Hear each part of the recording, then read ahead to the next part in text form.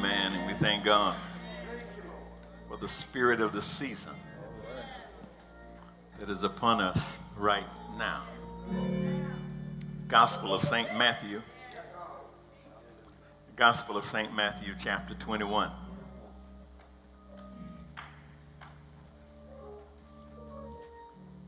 St. Matthew, chapter 21.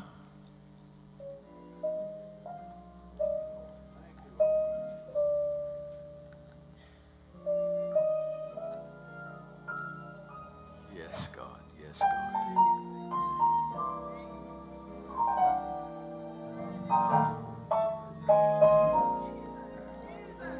Matthew 21.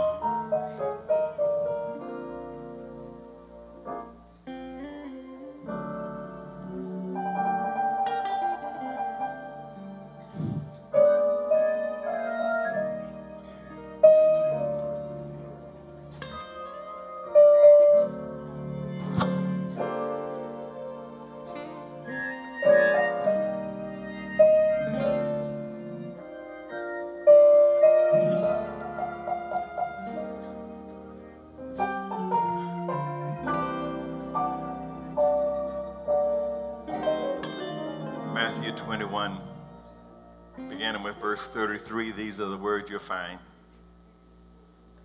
Hear another parable. There was a certain householder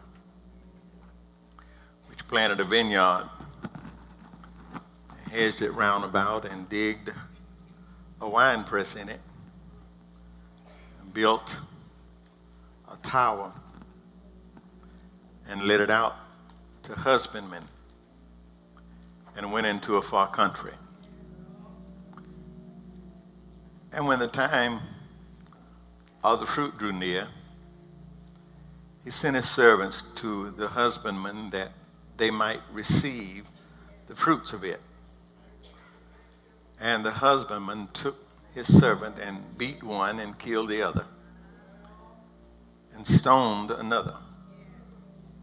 Again, he sent other servants, more than the first, and they did unto them likewise. But last of all, he sent unto them his son, saying, they will reverence my son. But when the husbandmen saw the son, said among themselves, this is the heir. Come, let us kill him, and let us seize on his inheritance. And they caught him and cast him out of the vineyard and slew him. When the Lord therefore of the vineyard cometh, what will he do unto these husbandmen? Amen. Amen. Now, this is sort of a strange text, and I know for Christmas, but I'm getting you ready for Christmas. I want to talk about what every Christian needs to know about Christmas. What every Christian needs to know about Christmas. I love this text, and I know many of you know I do because I preach it as often as I can during this season, because it gives me the opportunity to put Jesus in proper context. The one thing that I want to do, and one thing that I strive to do during this season, is make sure that the church gets the story right. I know the world still struggles. They don't know what they're celebrating. They just know they're out there in them crowds, running over folk, trying to get in stores, fighting over parking space. That's all they know. And the sad part about it is that all of them out there are not unsaved folk. They are children of God who are in those lines. They're children of God. And I'm not saying there's anything wrong with shopping. Please don't go out of here and say Pastor Haynes is Scrooge. I'm just saying that we ought to have a proper context for what this celebration is all about. the world may never get it, but at least those of us who are called by his name, we need to see a bigger picture than what the world is seeing. See, my brothers and my sisters, the truth is that Jesus was born out of God's love for the world. Now, that's a fact. Jesus was born out of God's love for the world. I can prove that. For God so loved the world that he gave. So Jesus was born out of God's love for the world. But the great benefit of that love is promised only to those who believe. Are y'all hearing me? He came out of, he sent his son out of love for everybody. But the only people who will benefit from it are those who believe. This text won't allow us to just skip over God's intent in sending his only begotten son. This text will not allow us just to celebrate just because it's a time on the calendar. This text puts the birth of Jesus in a context that causes us so that we can see his birth was not just a one-act play, but it was the final act in a big play. Are y'all hearing me? That's why the text says very clearly when Jesus is telling the story, he wants you to understand that this last line that it says, last of all, he sent his son. And when he said last of all, he wants you to know that's it. Are y'all hear me? When he says last of all, he wants you to know Jesus is it. You don't sit around waiting on something else. Or waiting on God to do something else. No, this is it. Jesus is it last of all. He sent his son. Follow me now to the text. Follow me now. You will see that this thing takes place right after Jesus had gone into the temple. Went in, you remember the money changers and everybody, and Jesus went in. You remember that story, how he started turning over tables? Got mad, started whipping folk, beating on folk, and running folk out of the temple, turning over tables. This was right after that. Jesus had the audacity to go in and run the money changers out. He had the audacity to go in and began to drive people out of the temple. So in verse 23, says the chief priests and the elders, after this thing was over, they called Jesus into a conference. And they want to know from Jesus, who gives you the authority? Y'all hear me? Who gives you the authority to come in and driving people out of the temple? Who gives you the authority to come in, start turning over the table? Who gives you that kind of authority? They ask a question, and Jesus here is replying to that question. I know it's got to be a little vexing for anybody trying to carry on the conversation with Jesus, because Jesus spoke in parables.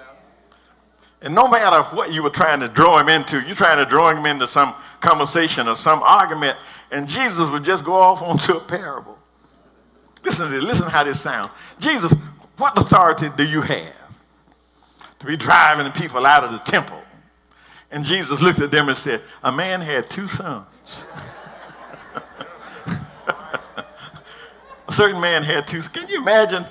Here you are wanting to argue and wanting to fuss. And the best he can come up with, a certain man had two sons. And so Jesus goes on and tells, first of all, a story about a man that had two sons and told them to do something. One said I will and the other said I won't. And they end up, the one that said I will didn't do it. The one that says I won't end up doing it. He told that story. But then the one that we want to deal with is this second story. This story Jesus told. Now, hear me now. He's explaining to them where he gets his authority from. He says to them that a certain householder planted a vineyard.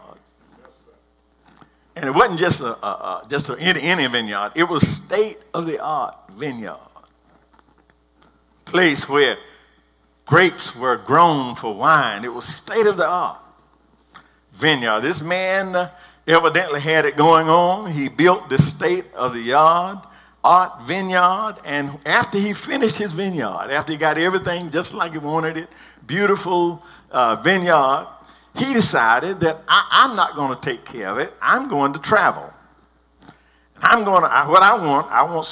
want to get some people to come in and work my vineyard for me.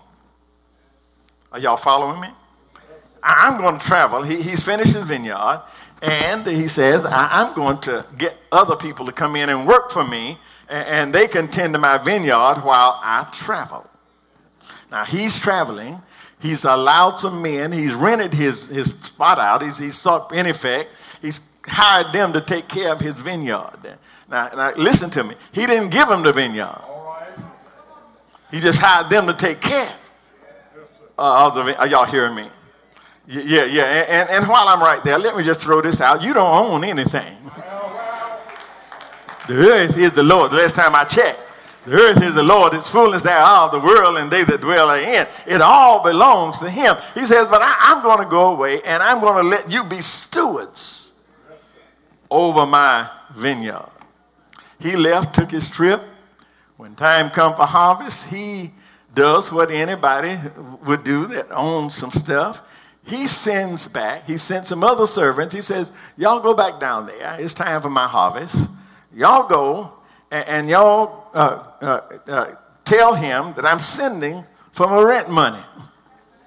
I want my portion of what. Now, they're taking care of it, and I'm going to take care of them, but the field is mine. So I want you to go, and I want you to collect my rent. I want you to go and collect my portion of what's coming from my crop. 35 says that he sent his servants down there to get his money. Look at verse 35. It says that these folk who were renting his property, it says that they took those servants that came for his money and beat them up. Killed one of them. Is that in your book? Yeah. Beat these men up for coming to get somebody else's money. Beat them up and killed one of them. And they went back and told the man, I'm sure he had to be shocked. Somebody treating my stuff like that is mine. But they went back and said to him what happened. And so what he decided to do, well, I'm going to send more men. I'll send a larger crowd this time to collect. And I want you just to stick in your head, to collect my stuff. He ain't trying to rob nobody. Just go get what belongs to me. Verse 36 says he sends a larger group to go get his stuff. And that time they treated them the same way they did the first group. They beat them up and killed some of them. Are y'all hearing this? Yeah. So, 37 says, and this is what I want to get to. And keep it in your mind, Jesus is explaining where his authority comes from. 37 says, his final act was, he says, I know what I'll do. I'll send my son. They killed my servants and beat them up. I'll send my son. Last of all, he sent his son. They rebelled against my servants. They treated my servants bad. They killed some of them. But I know they'll do the right thing if I send my son. 38 says that when they saw his son coming, it says they started saying to each other, look at here. He's sending his son. Ain't this the joker that's going to inherit this place one day? Ain't this the man who one day is going to own this place? Why don't we kill him? That way we'll have this thing done for good. Let's go on and wipe him out.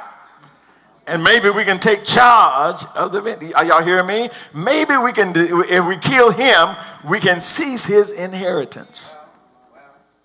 So he sends his son and they take his only son, they take his son's life. Now, Jesus is telling a parable here. But what he's done, you got to understand parables. He just set them up.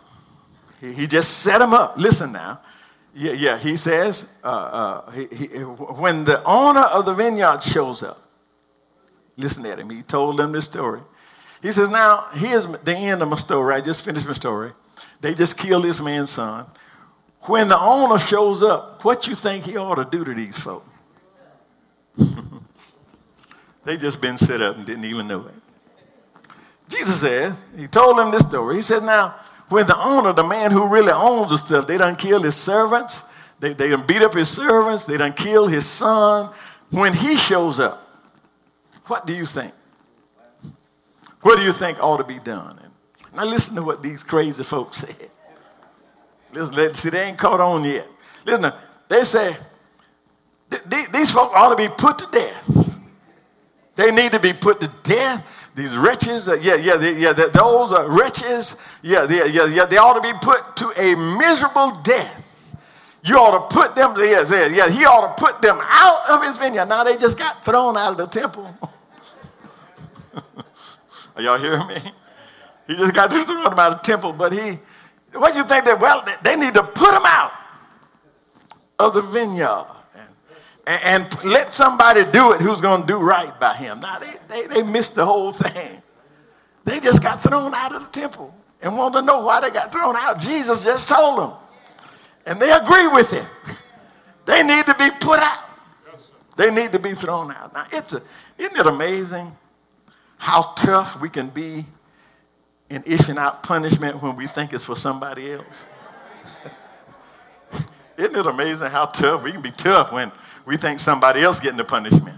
And that's what they said now. Yeah, but they did not realize that this whole thing was about them. They said to these folk, they said these folk ought to be destroyed. In other words, death is too good for them. They need to be destroyed. Now, what these folk did not realize is that Jesus had just painted them a picture of themselves. His application, when you really look at it, was about the people of God. God's chosen people who God had tried time and time again to redeem. He had chosen them. He had chosen them to live in this world. He had chosen them to live, and he chosen them, and he given them the land of promise. And he expected, by giving it to them, all he was expecting was some fruit from them. All he was expecting to come from them was, some fruit from them. But what they did, rather than the fruit of glorifying him and the fruit of just glorifying his name, instead of getting that, all he got from them was to be treated. They took what he gave them and treated it like it was their own. Yes, are y'all hearing me? God's chosen people. God has chosen these people. God has given these people everything, and they take everything that God has given them, and they treat it like it's their. Let me say it another way. God gave them everything, says you can have all of this, and all I want is a tithe.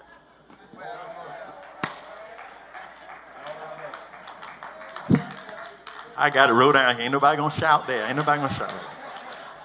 Gave it to me, every bit of it, all I want, all I need. It all belongs to me.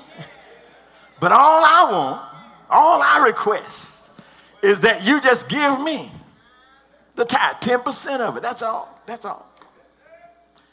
And these folk took every bit of it and treated it like it was theirs. Are y'all hearing me? He expected some fruit to come from them, but they had taken it, all that he had given them, and treated it like it was theirs, and then, on top of that, killed the man's son. Now, I have to admit that when I started reading the scripture, it was a little problematic. You know how you read it, and you're reading, and some things just pop up, and it's problematic that, first of all, it's problematic if you take God's stuff and treat it like yours.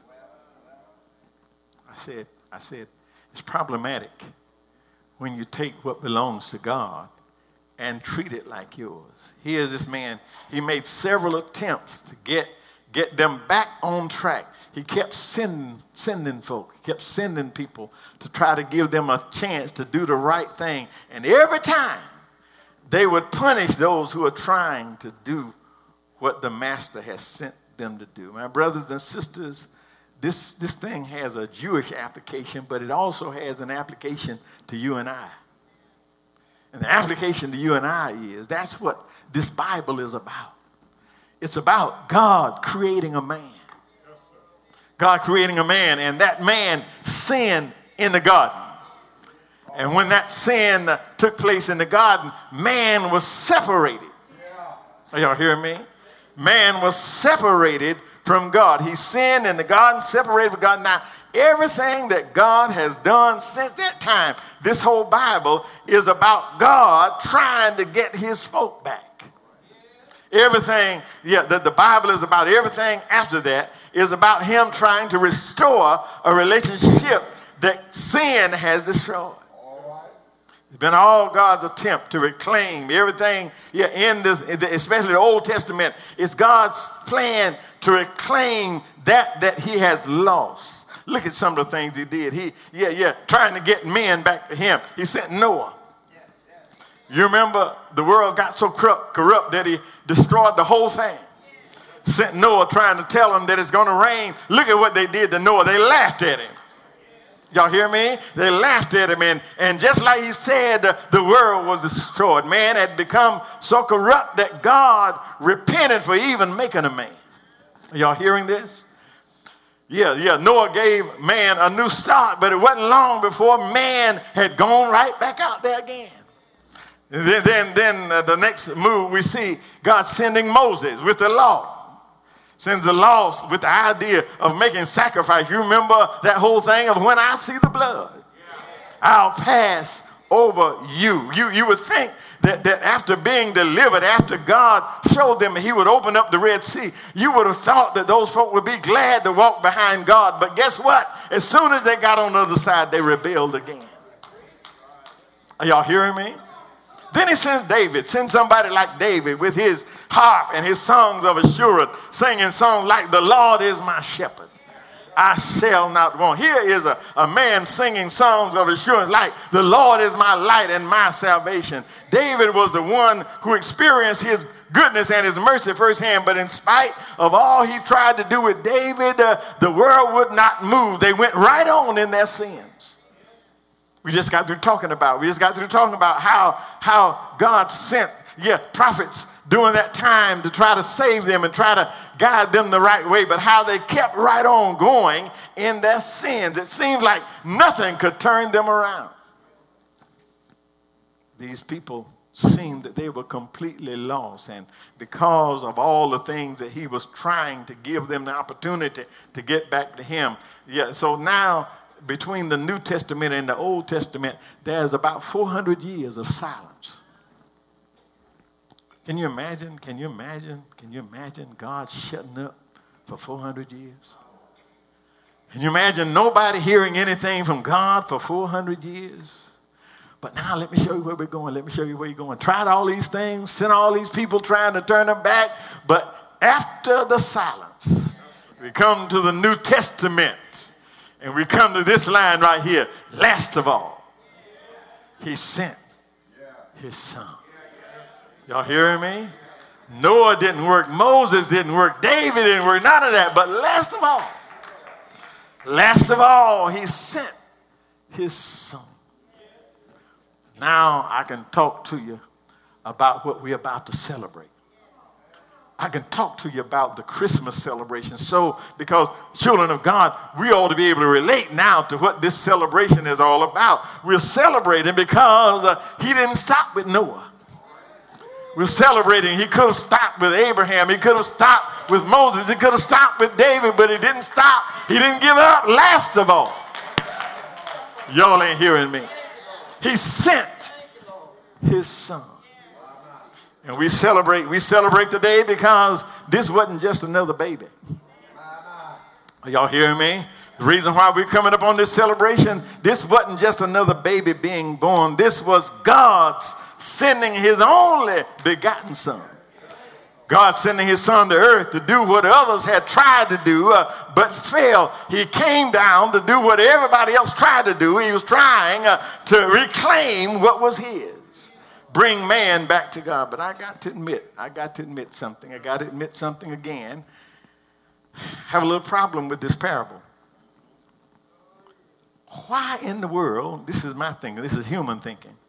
Why in the world would a father who knows that wicked folk and wicked men are mean enough to kill his servants, why in the world would he send his son? Y'all hear me? These folk been mean enough to kill everybody I sent that way. Why in the world would he send his son? But then I remembered. I remember who it was that was telling the story. Are y'all hearing me? I remember it was Jesus that's telling the story, and Jesus knew what he had to come to do. Are y'all hearing me? He knew that his father had sent him to this world for just one purpose. And y'all know why he came? Are y'all hearing me? You want to know why Jesus showed up in this world? He came to die. He came to this world to die for the sins of all mankind. He came to carry my cross. Came to take on the sins of all men. Here's the difference right here. Here's the difference right here. Here's the difference right. I'm almost through. Y'all can come on. Yeah. Here's the difference right here. Y'all can get to Cracker Barrel early again today. Amen. They're going to think y'all done changed churches. Here's the difference.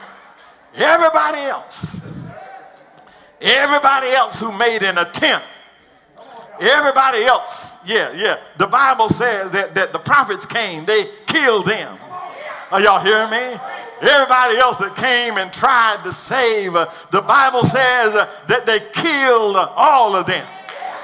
And here's the thing here I want to pick out. Yeah, they killed all of them, but if you go to their graves right now, y'all ain't hearing me. They were all killed for a cause. But if you go to their graves right now, every one of them is still laying right where they laid them. Are y'all hearing me? Moses is still wherever it is that they laid him. Are y'all hearing me? All of the saints of the ages, they're still laying down right where they laid them. But let me share what the difference is. Jesus, they took his life. You remember they put him on a cross. He died for the sins of the world. And just like everybody else, they laid him, in a tomb. But the difference is his tomb did not belong to him. The tomb that he laid in was a borrowed tomb. Are y'all hearing me? Somebody ought to shout. Anybody who's got enough faith to borrow a tomb. I've heard of borrowing a cup of sugar.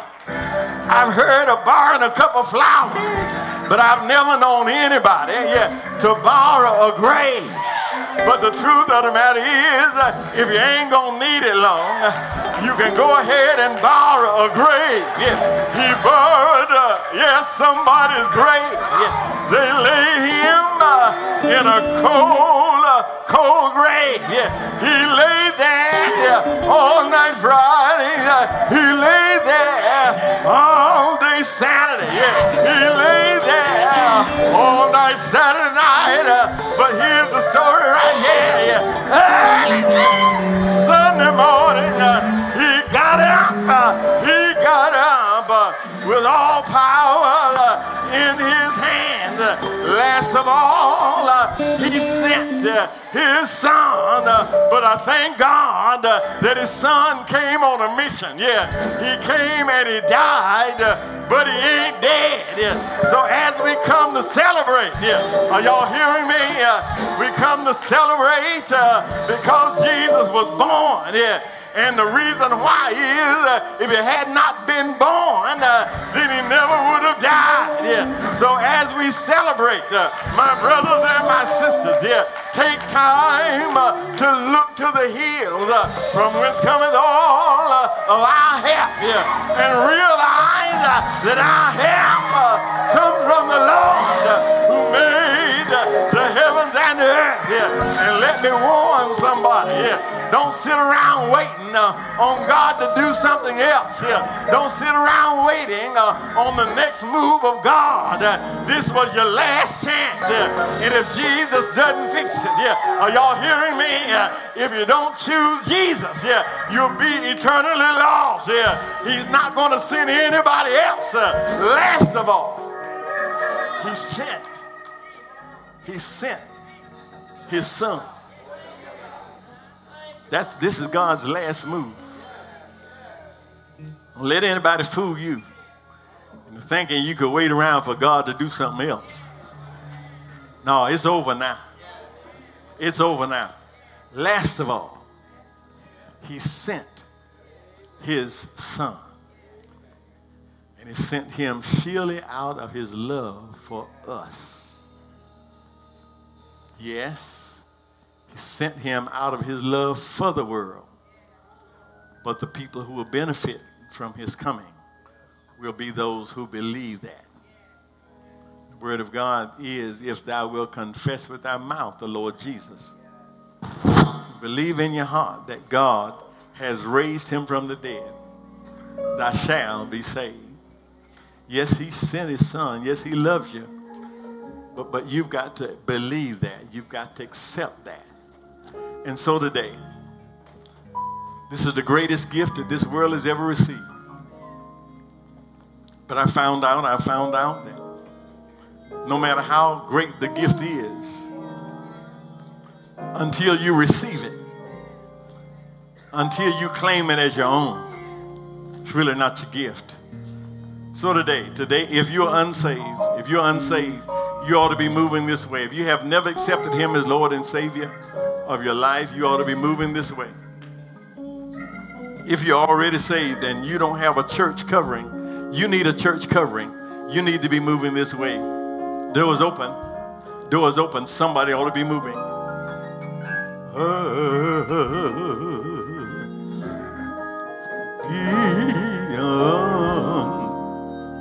Yes.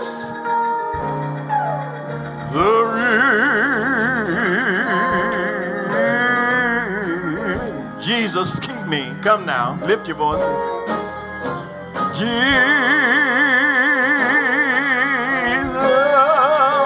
keep me near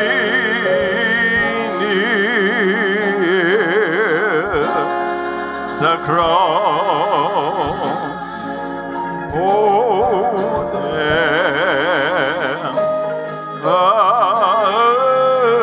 precious fountain of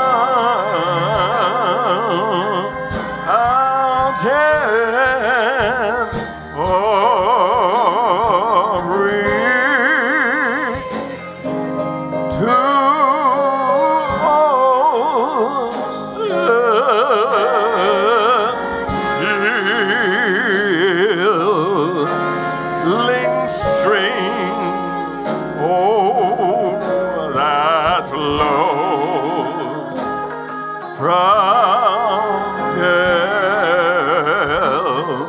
Calvary's mount,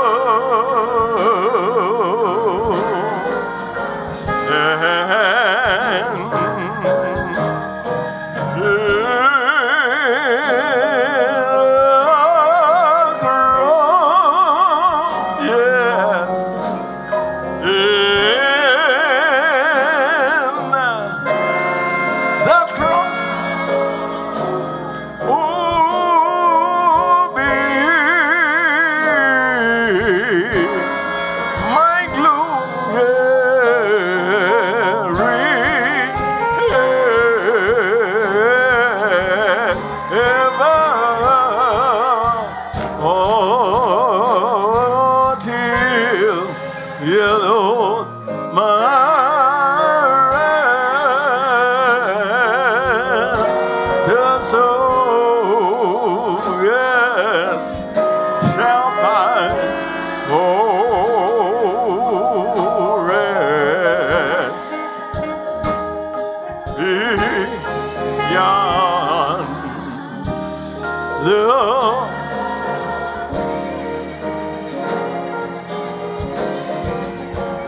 Y'all bow your heads. Bow your heads. Bow your heads. Somebody's trying to move. Bow your heads. The church is praying for you right now. The church is praying for you right now. And if you need to move, nobody knows that better than you do. So while the church prays, you need to be moving now. Come now, come now.